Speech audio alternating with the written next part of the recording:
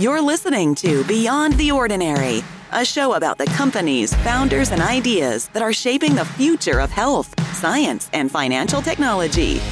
Here's your host, Tommy Martin.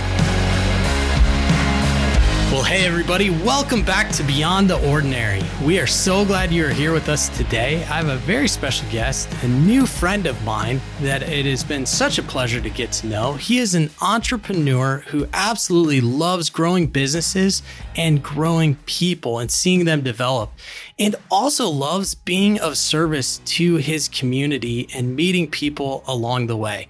Our guest today is Kevin Biggs. He is the president and owner of the Biggs Group, and they do all things real estate. They have a building company, a property management company, and what we're going to spend most of our time on today is a development company, because Kevin has been at the center of one of the largest projects in the country for a market cap of his size in his city. He's been part of the lead on a $400 million project to really revitalize his downtown. And we're talking about one primary campus location. So this is a really big deal. For me personally, it's really not been since reading about Donald Trump's very first deal at the railroad tracks in his book, The Art of the Deal, that I got to see kind of the inside track of putting together a deal like this, where you have to involve the government, you have to involve investors, you have to involve the community, you have to involve some massive companies like General Electric, and then other massive companies to come in and be your tenants and put all that together. And as Kevin told me about this story, I really felt like he was just threading the needle over and over and over, and had lots of opportunities that could have been very challenging, and yet they made this happen. It's one of the coolest projects I've ever seen. So we'll talk about that in the back half of our episode, because there's a lot of communities out there that need projects like this to move them forward. And so you're going to hear from somebody who really was at the epicenter of a really big project like this. But first, we'll get into Kevin's story. So Kevin, thank you so much for being with us today. Tommy, thank you. This is a really exciting pleasure to be on the show, and look forward to the time we have together. You know, Kevin, our listeners have told me over and over, they love hearing people's stories. And, you know, you didn't start out thinking, someday I'm going to go help lead a $400 million project in my hometown. But here you are at the center of one. And it's just been tremendous to get to watch and be an outside observer of what you're up to. But it didn't start there. So take us back and walk us through how you went from really being a hometown kid to ending up running one of the largest projects we've ever had. Yeah, thanks, Tommy. I will tell you, it's been an incredibly humbling journey that I've taken here. But yeah, family business is where I started, where I'm still at, actually. My grandfather started our company back in 1959, a little home building company in Northeast Indiana called Ideal Suburban Homes. And we focus on home building around about an 11 or 12 county region here in Northeast Indiana. My father came along, into the company about a half a dozen years later, and really started to grow the company and realized if you're going to build homes, you got to control the land. So he got into subdivision development work, which we still do today. And then into the 70s, early 80s, diversified into multifamily, built some apartments. And when 1986 came along, the Reagan tax reform happened at that time. And there was a new section of code introduced called Section 42, which was the introduction of affordable housing through the IRS. And my father was one of the first adopters, along with a handful of others around the country, that got involved in doing multifamily housing development with this new section of code.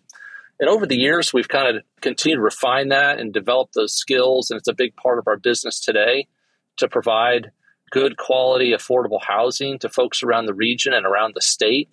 And we continue to build homes across Northeast Indiana, on average around 90 to 100 a year. And so that's been really exciting, seeing our team grow. And then our development work has continued to kind of escalate. But I got to tell you, looking back, 5 or 6 years ago, I really didn't have any direct vision of what was about to be an opportunity here in our backyard in Fort Wayne, Indiana, with the potential redevelopment of a 1.2 million square foot campus, old industrial manufacturing facility sitting on close to 40 acres of property by downtown. So that's what's been a little unexpected, but Tommy, the greatest things in life are not the things that you can predict. That is certainly true. Kevin, just for our listeners' benefit, you talked about the tax reform in 1986. What was happening in that changed the course of direction for your family's business? Well, it was just my father, kind of took the risk of adopting and figuring out this new tool that the tax code put into an existence. And we had done some other affordable housing with other government or quasi-government tools up to that point. But being the kind of the early adopters, and believe me, anything new in the tax code, it takes years to kind of hammer it out into some efficiency. But it's become an incredibly robust, bilaterally supported part of the tax code that's been a huge benefit for our country over the years, which is known as Section 42 or the housing credit. And getting involved in that and kind of understanding how to use that was really important, because now that there's an industry that's formed, the barrier to entry is pretty high. If you don't kind of already understand and know how to do development in this work, it's pretty tough for an outsider just to come in and figure it out on their own. So we've been fortunate enough to kind of develop this expertise from what I'll say the beginning, and it's allowed us to have a play in a niche in the real estate world that not a lot of other people operate in. And high level, what is it that Section 42 allows people to accomplish? And, not the nitty gritty, but just from a real high level standpoint. Yeah, so it allows a developer to make an application to their state agency, in this case, Indiana Housing and Community Development Authority, that administer the credit from the federal government. And they seek application for projects. Typically, it's once a year. And as a qualified developer, we can make an application that's very competitive to receive an allocation. But once that allocation is received, we can take that to a specialized market and pair with a syndicator that will match up a buyer to buy those tax credits, which will then fund the development of that affordable housing project. So we've been, again, working in this field for 25 plus years. And it's been a really nice, key, important part of our business to allow us to grow and serve the people that, really kind of need housing the most. It sounds like they've created some incentive structure for you to go actually focus and build homes for people that otherwise may not have access to them.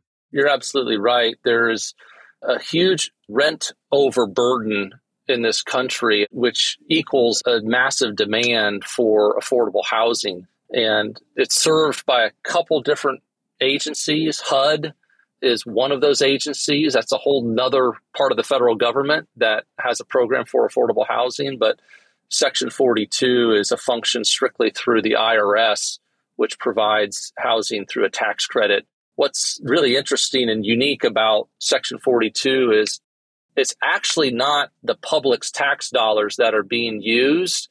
It is a credit that is given to private investors. So it's really driven by private enterprise and not bureaucrats within the government. And that's why I think it's been so incredibly successful over this long period of time and is a multi-billion-dollar industry now. Well, you're speaking my love language there. Allowing private industry to drive these things and solve some of these big problems instead of relying on the government to do all of it. So that's absolutely fantastic to hear. So it sounds like, you came in third generation in the company, and we hear often that there's not a lot of middle ground with that second or third generation, that either they kind of go on and really make their own mark in the business, or they just kind of squander it. And I know you have not squandered it. So what would you say has been really your mark that you've come in and brought to the business? Yeah, Tommy, first I'll just tell you, I'm incredibly grateful for the opportunity that I had to be able to work in the family business. But similarly, it was the last thing on my mind after graduating Purdue University in 1994 I thought, I am never coming back to the Midwest. And off I went to the West Coast and spent about a year in Seattle. But then, as any young adult probably wakes up to their senses and says, there's an incredible opportunity that I have back home here. But it took a long vision. We're a much different company than where we were 20 plus years ago whenever I made the decision to really come into the business, full force. I should say come back to the business because I worked in it all through from a very young age and through high school and college. But what really triggered me to want to do that and come back in the business was really not the opportunity necessarily of just the business itself, but the opportunity to learn from my father that really I could see pulled himself up by his bootstraps, growing up in Southern Indiana on a poor farming homestead and made a real mark for him. And it was that opportunity to continue to learn from someone that I could see had a lot to give and learn from. So that was the driving factor that brought me full force into the family business. And it's been such an exciting ride. He was able to give me the latitude to kind of do my own thing, and certainly within the confines of the business. And it was a real turning point for us back in the 2008, 2009, as a lot of people found themselves, looking for the right direction as the country was dropping into recession. As most of us know, it was us home builders that led everybody into the Great Recession following the banking bubble. And what also happened in the midst is I lost my father, and he passed away within about a week of when the Dow lost half of its value in March of 2009. So it was a real uncertain time, but it was also a time that allowed me to kind of reflect on really what's important in my life and family. And it was really the family of employees that, made up our organization at that time. And so, we really recommitted. There were some uncertain days there. I got to be real honest with you, midst of the recession, losing our founder, the business was falling on some really difficult hardships. I had a lot of lenders knocking on my door, but we found a way to kind of muscle through that. The team rallied and came together. And it was through that hardship that I think we really emerged to be successful and continue to stay very true to our roots, which was working within these small towns across Northeast Indiana. And today we still are so committed to these smaller communities that have been so gracious to us and to me and continue to welcome us with open arms to help solve a lot of their housing problems. So it's been a really exciting time now as, the economy has been doing great. All of a sudden, we're starting to see now, though, some erosion. But a lot of the opportunity that these towns have reached out to us have helped stabilize us, even as we might be leading into some uncertain times. So that's been some seeds sown early on over the years in these communities that we're really starting to reap some great rewards. That's incredible. And thank you for sharing about your father. I want to push into that just a little bit, Kevin. I have two sons and, who knows if they'll want to join me in business at some point. But I always love asking the question, what was the best part about working with your dad and what was the hardest part? Oh, boy. Yeah, great question. Some of the best parts of working with my father, I'm really blessed. We've always had a really good relationship as I grew up. And as he brought me kind of into the business, some of the best memories I have is my father didn't pick up the game of golf until in his adult life. But when he did, I kind of got to do it at the same time when I was in my, early teens or probably even a little younger than that. Being able to have him pop into the office next door and say, hey, clear your Friday afternoon. We're going out and we're going to go play some golf together was really special. Some of the best memories I have are with my father, being able to go out and play a round of golf with him. It was just also being able to have that relationship with him on an entirely different level than growing up.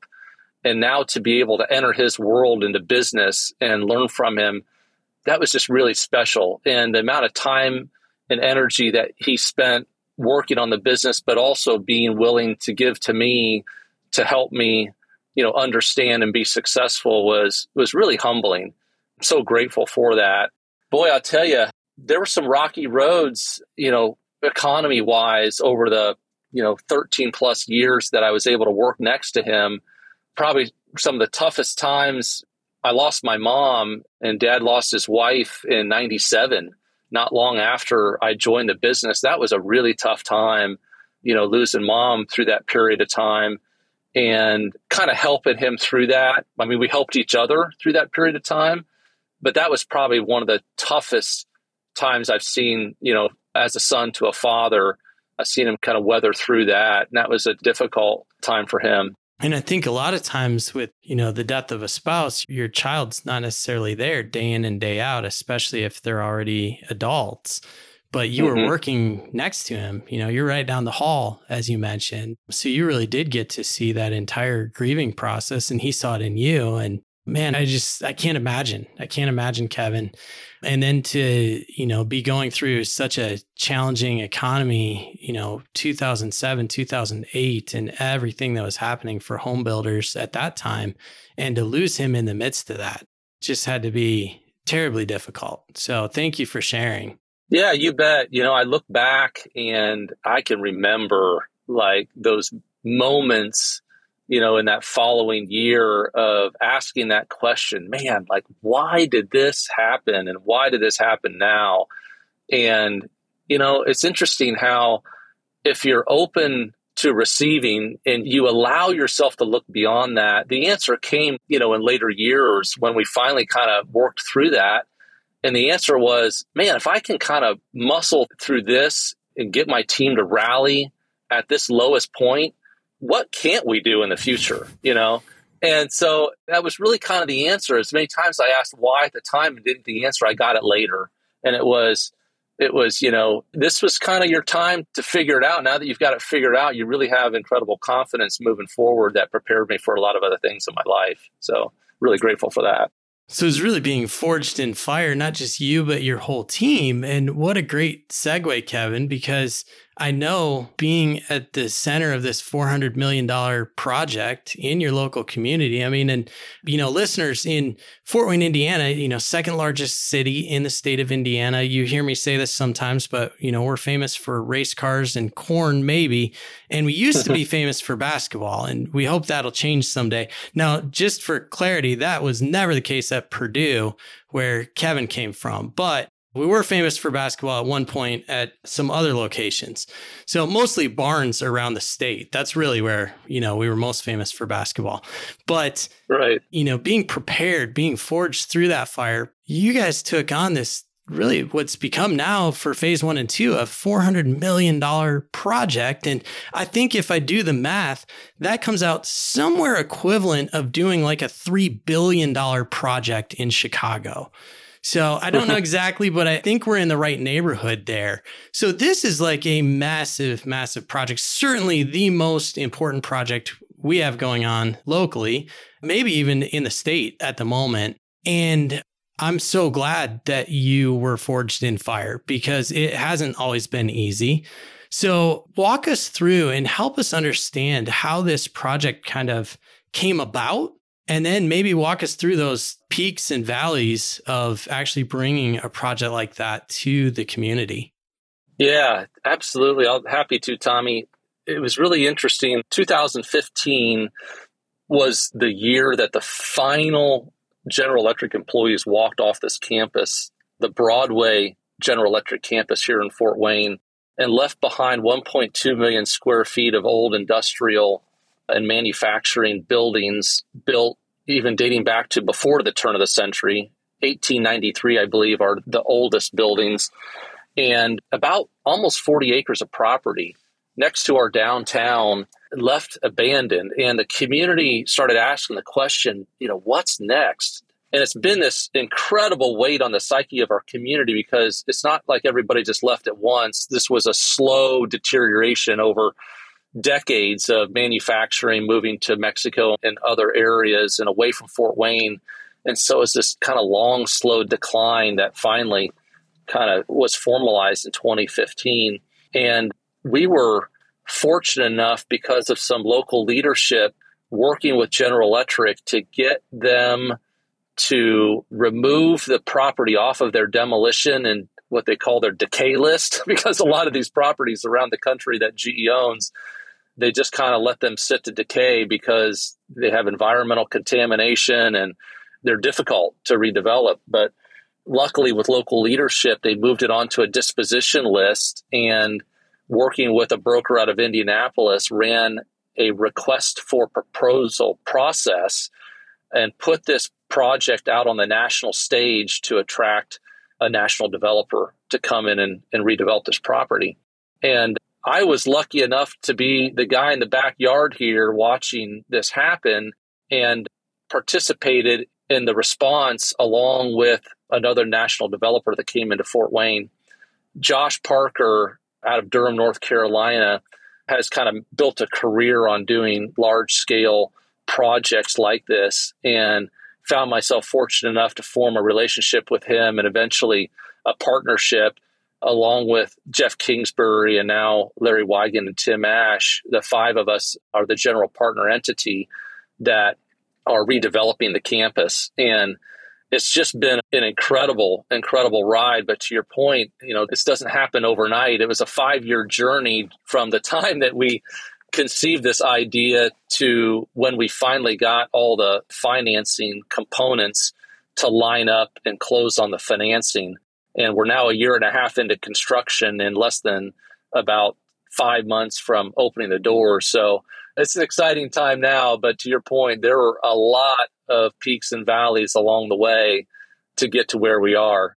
Kevin, one of the things you told me about was actually the way that you got together with Josh Parker. So this, developer that's done these projects in other areas was very interested in doing this local project. You two had never met before. And tell us how that came about. Yeah, kind of back to my earlier comment about I really enjoy the people along the way. It was very interesting. I had started to dream a little bit about just one small component of this 1 million square foot campus. And I had a local architect that did a few renderings for me that I was using to kind of gain a little support, both at city administration level and locally. And when we picked up the newspaper in May of 2016 and read that General Electric was now planning to sell the campus, it was bittersweet because I thought, wow, this is fantastic for the community that there may be a real opportunity now to redevelop this campus. But wow, I'm definitely out because they want to sell the entire campus. And there was no way that I could take on individually this entire project. So the architect that did a little work for me called me up about a week after that hit the newspapers. And he said, "Hey, Kevin, I've got a little favor to ask you, and I'm a little conflicted." I said, "What's that, Ron?" And he said, "Well, I've done some work for you related to this campus, but this out-of-town national developer just came in town and came to my office along with about 6 other architects in town and wants to retain us to organize a response to try to take on this project. And I obviously can't work for you and him." I said, "Listen, you have got to work with this developer, Ron, don't worry about me, If they can do this whole project, you have my blessing. Don't worry about a conflict of interest. Go do your thing." Absolutely. So you were really open-handed with your architect.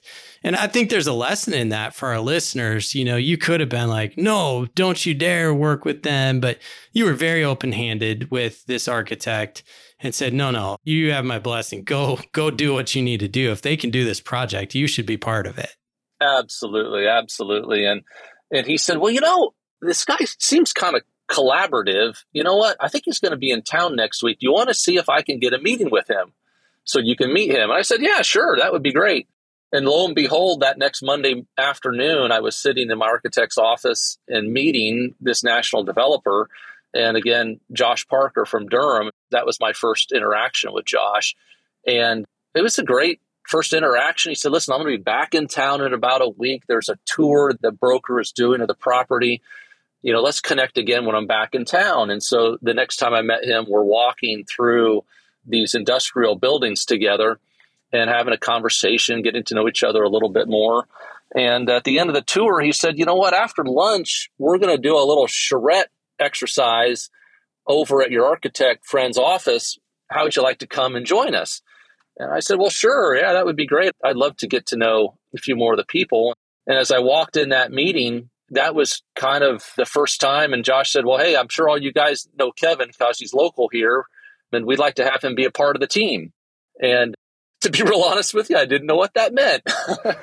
Felt great to be able to participate and to do it, right here in my backyard and more deeply develop these relationships with other architect firms that some I knew, some I didn't. And over the course of about 2 to 3 months, we put together a response, and together we went to Indianapolis and presented this and won the award to buy this property from GE to get it back into the community's hands. So it was incredibly exciting.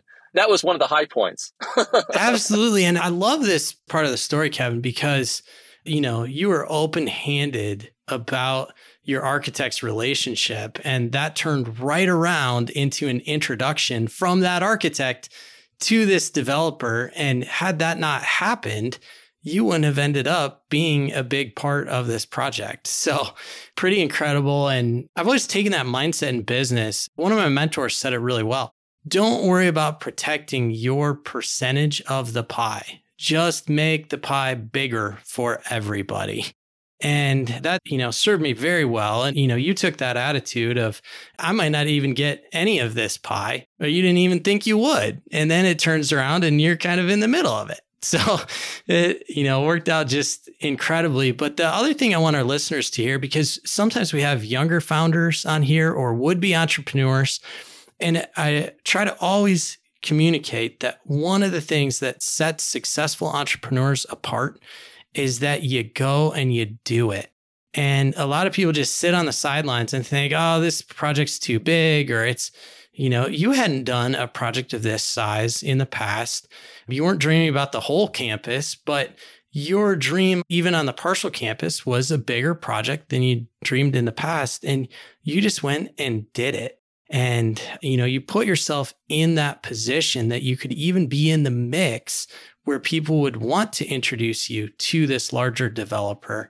And so listeners, if that's you, if you're still in that corporate job and you keep thinking, gosh, I should just get out there and start that business. I've been dreaming about this for a decade. You're going to hear it over and over and over from guys like Kevin, guys like me. We didn't feel 100% prepared to go do what we did ever. Never have I felt that way. We've always gotten ourselves in over our heads and then surrounded ourselves with incredible teams to help us figure out how to make it so we're not in over our heads. And you're going to see that over and over from successful entrepreneurs. So enough of my sidebar. Yeah. No, it's spot on, Tommy. I can't agree more with you. You're absolutely spot on that.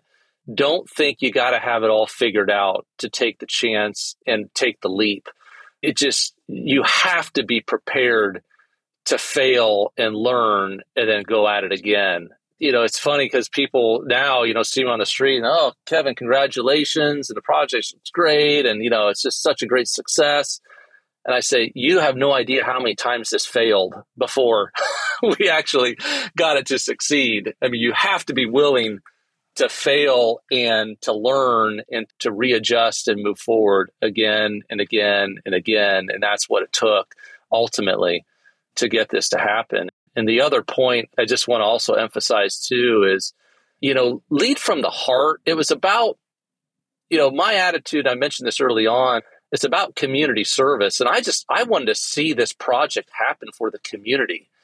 If I would have been leading with, well, how much money am I going to be able to try to make off of this development?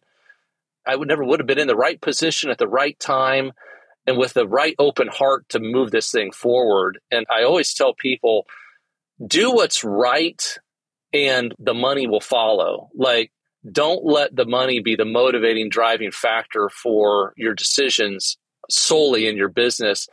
Do what's right for the community, for the customer, for who you're serving. And then the rest tends to just fall into place. It's the after effect that happens along comes then the wealth and the success that follows. And that's been a great lesson that I've learned over the years, and it's served me really, really well. That's incredible.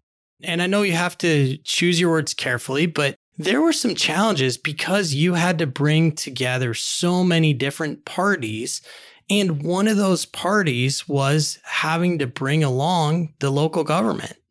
Yeah, Tommy, these projects are defined as a public-private partnership or a triple P, and there's no way that any one entity could do it on their own. It's really, they have to be done as a collaborative effort. It takes the private sector and it takes the public sector working together hand in hand to do something this large, ambitious, and bold. And there were a lot of challenges to get everyone to really be able to take on something that is this big of a vision. It was hard for people to initially see it, to buy in, but it just takes a lot of repetition, lots of private meetings to sit down and bring people along. Yeah, it was difficult, and always those visions didn't align.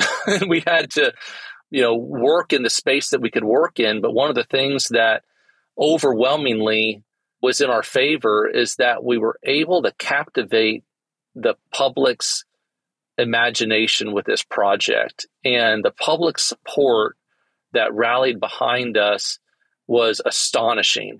It was absolutely astonishing. At one point, we had, not from our fruition, but the local neighborhoods surrounding the project decided one day that they were going to make yard signs in support, that I support Electric Works. And, I came driving downtown one day and I'm like, where do all these yard signs come from? And, everybody started picking up the phone and calling me and be like, oh, is this your next kind of, scheme to try to, garner support? I said, this wasn't us. We had nothing to do with this. And it caught on like wildfire. The demand was overwhelming. And the neighborhood association finally called us and said, we've got all this need for the signs. We're like running out of money to we'll help fund some, but this is your deal and you take care of it. And these signs spread from not only the surrounding neighborhood, but around the entire city. I'd even drive to communities 30 miles away, as I'm doing my other work in housing, and I'd see these signs stuck in towns that are 30 miles away.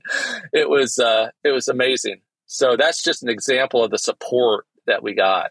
It's incredible. And listeners, part of doing a deal like this is you have to make friends, not enemies. And so, I'm not even going to ask Kevin to respond to what I'll say next, but just me as an outside observer, what I kept experiencing in this project was they would make incredible progress. They'd get a massive grant from the state.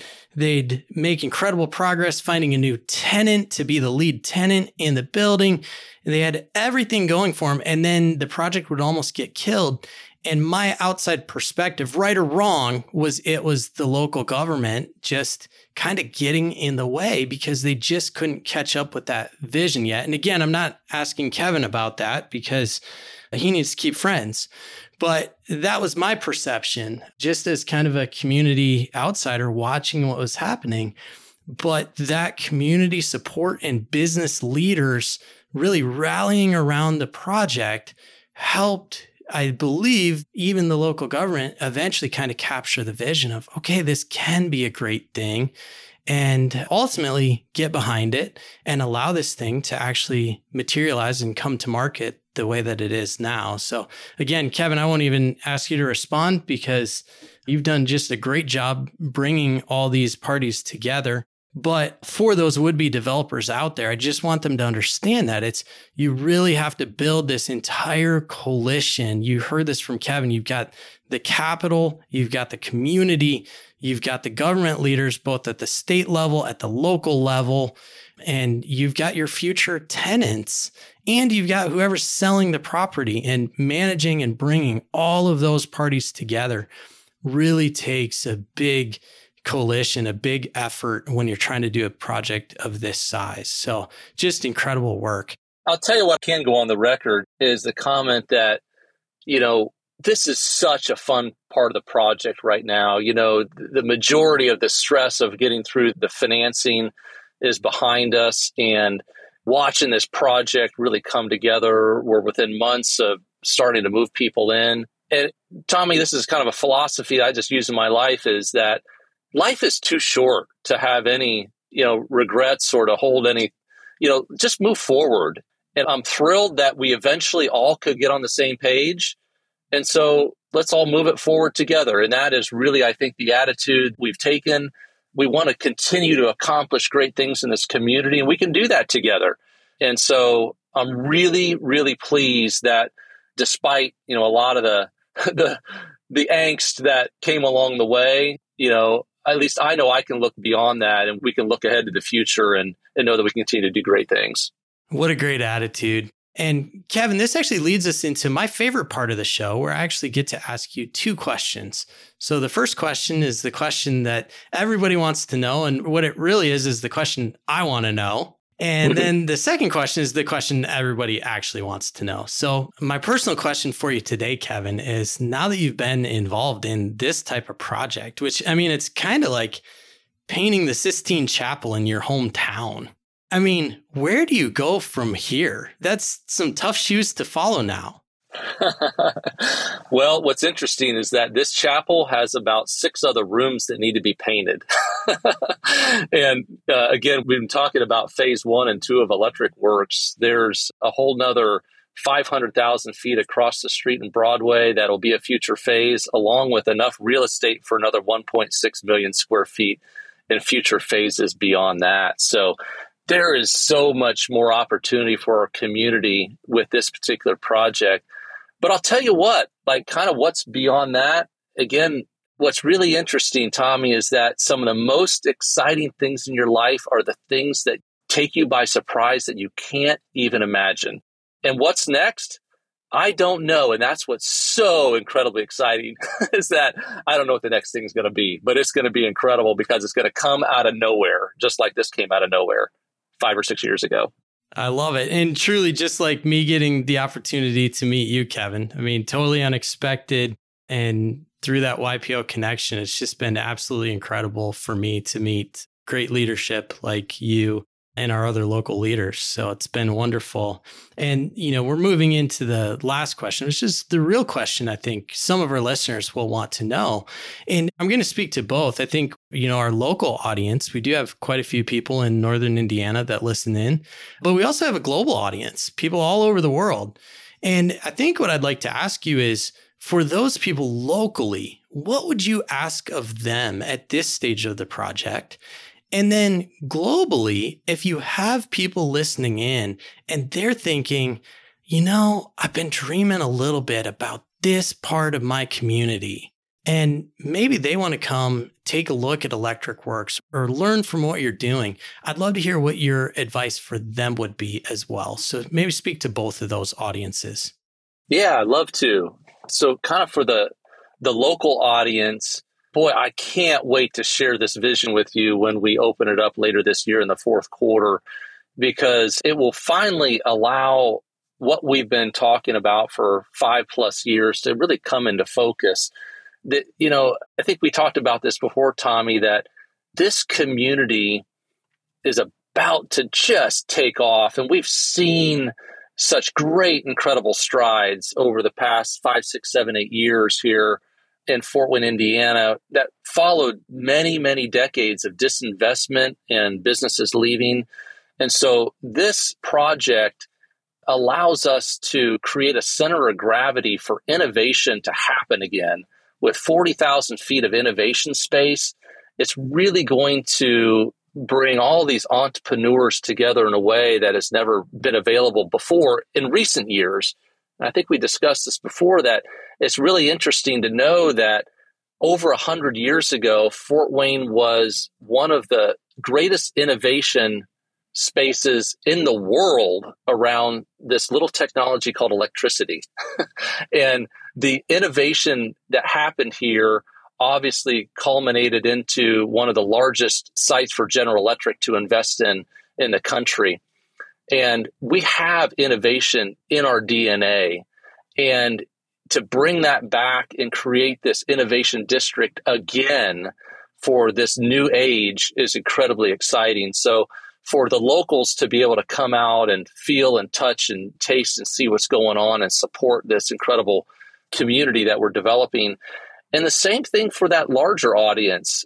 I tell people never be afraid to dream too big. And we have, from the get-go, the rest of the development team and I have said, we really want to create a global destination here. We want to do something special here that is going to be a draw from people from all over the globe. And we have such a unique opportunity in the breadbasket of America and the Midwest around the food sciences, around the medical device focus we have here, advanced manufacturing. There is just an incredible synergy that's going on.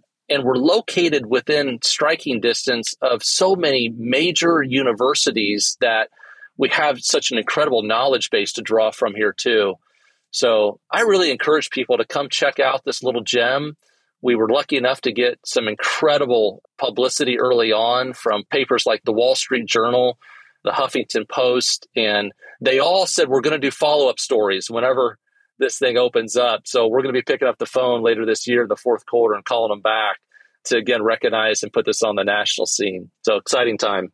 I can't wait. And Kevin, I like how you said it. I mean, we very much have an unfair advantage here. Not to tout Fort Wayne too much, but I mean, the cost of living is just incredible. And then the talent level in everything from med tech to, as you said, food sciences, advanced manufacturing, financial services, and fintech. We just have some incredible ecosystems that have built up and very, very strong support from the state to help make it possible for businesses to come to this area. So if you're listening in and open to relocating your company, we certainly want to hear from you. But if you're also looking to make your community better and want to learn from this project, then Kevin would love to talk with you as well. So Kevin, this has been absolutely incredible. I appreciate you spending the time to do it. And again, for me, to be able to have this inside look on one of the biggest projects happening in this size of a community anywhere in the world has just been fascinating and such a great case study of seeing what happens when you bring together the community from the public and the private sector to make something special happen. So thank you so much to you, all of our government leaders, and all of your partners to the incredible work you're doing. And thanks so much for being with us here today on Beyond the Ordinary. Listeners, thank you to you as well. We can't do this without you. You've just continued to make this show better and better than I ever imagined. So thank you for all your support. All right. Thanks, Tommy. That was awesome. Thanks for listening to this episode of Beyond the Ordinary. This podcast is brought to you by Mammoth and produced by Reverb. If you liked this show, consider sharing it with a friend. You can subscribe to future episodes in Apple Podcasts, Spotify, or wherever you listen to podcasts. For more information about Mammoth and Beyond the Ordinary, visit us at mammoth.vc.